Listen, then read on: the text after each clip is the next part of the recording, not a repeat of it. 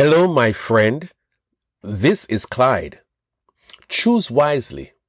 Choose Jesus. They nailed my Lord upon the tree and left him dying there. Through love he suffered there for me. It was love beyond compare. It is that time of the year again when we engage the story of Easter. We make a big thing of it. There is Lent, the 40-day period of fasting that started on Ash Wednesday and ends on this Holy Thursday. During this period, some folks give up meat, they give up worldly pleasures, and they do other religious things.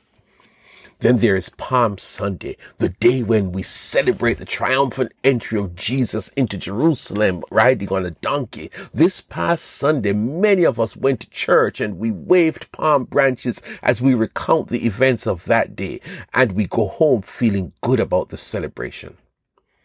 Then there is Friday coming, Good Friday, the big day when we revisit the crucifixion. We cry and we mourn and we are sorrowful. We condemn Pilate all over again. We argue as to whether it was the Jews or the Romans who crucified him.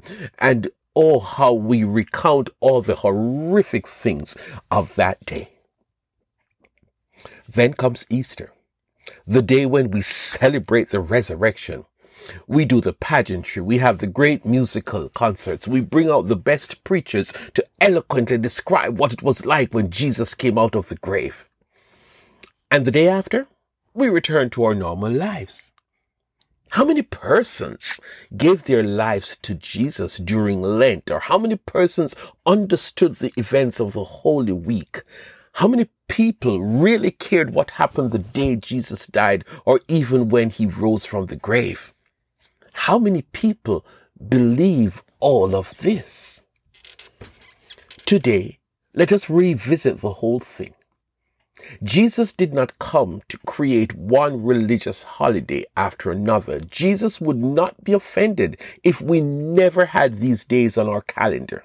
These events are meaningless unless we realize that we are the reason that he gave his life. We are the reason that he suffered and died.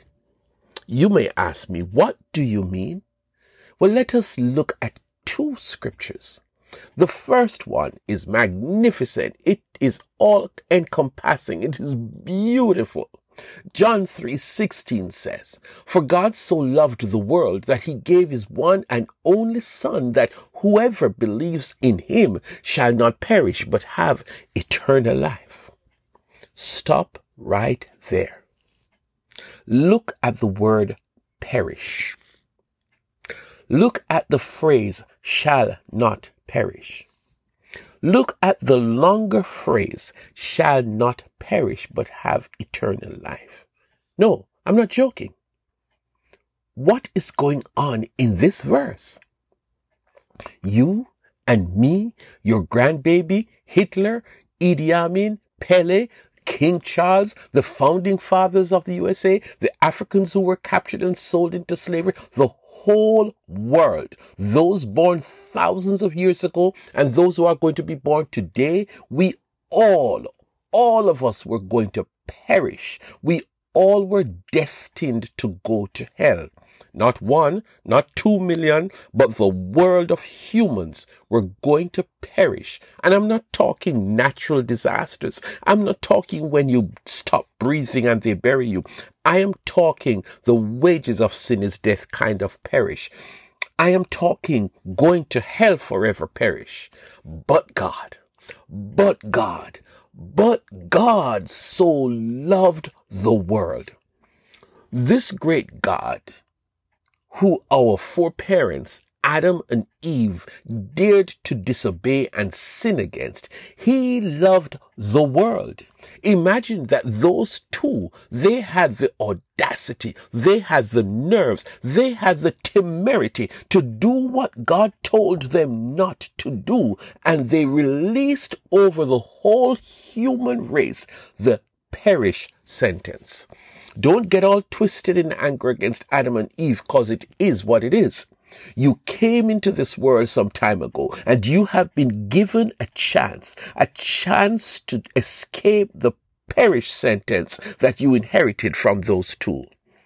And how did this choice come about?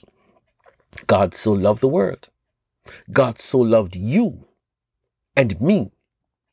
Yes, and any human being that you can think of, whether you like them or not. God was not obligated to love us. God was not even required by anyone to act out that love. But he loved us to the point of giving up his son. One songwriter called him the darling of heaven. Another one says he was the treasure of heaven. He was the ultimate expression of God's love when he gave his son Jesus. Which brings me to the next scripture in John 15 and verse 13, which says, "Greater love has no man than this, that a man lays down his life for his friends." Now think about the word friends. Think about a man lays down his life for his friends. Think about greater love has no man than this. Jesus loved his friends so much that he chose to die for them. And who are these lucky friends? You, me, yes, the whole world. God loved the world that he gave Jesus to give the world a choice to escape the inevitable, perish, but instead to have eternal life. Jesus took this love issue to a whole other level, the level that his Father had decided on from before time began. Jesus gave up his life for his friends. He loved us so much that he called us friends when we were not even his friends back then. Jesus died, and he made an offer to you: perish or eternal life.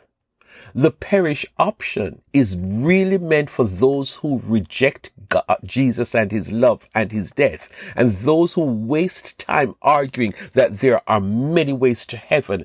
Every person who does not respond positively to the love of God will perish forever in the lake of fire, in that place of eternal torment. The ones of us who believe on Jesus, who respond positively to Jesus' love that caused him to lay down his life, they will get eternal life. So while one group will be perishing eternally, one group will be doing life eternally. And it all hinges on how you respond to God's love. I made that choice some time ago to believe on Jesus. I responded positively to the love of Jesus, to the Son of God who laid down his life for me. I have a future, a certain future that spells eternal life. Maybe you have not yet done so. Maybe all this time you were thinking that you could serve this individual, or you could live according to some made-up philosophical arguments. Maybe you were of the opinion that it is okay not to believe that there is a God. Wrong, wrong, wrong again. Whoever believes in him should not perish, but have eternal life. Come on, my friend, just stop right where you are and pray to God and say, "Dear God, thank you for loving me so much that you sent Jesus to rescue me. I don't want to perish. I want to have eternal life. Today I believe in Jesus. Today I accept the gift of eternal life. Today I choose to become a Christian." Amen. One of these days, you and I will meet in heaven if you prayed that prayer.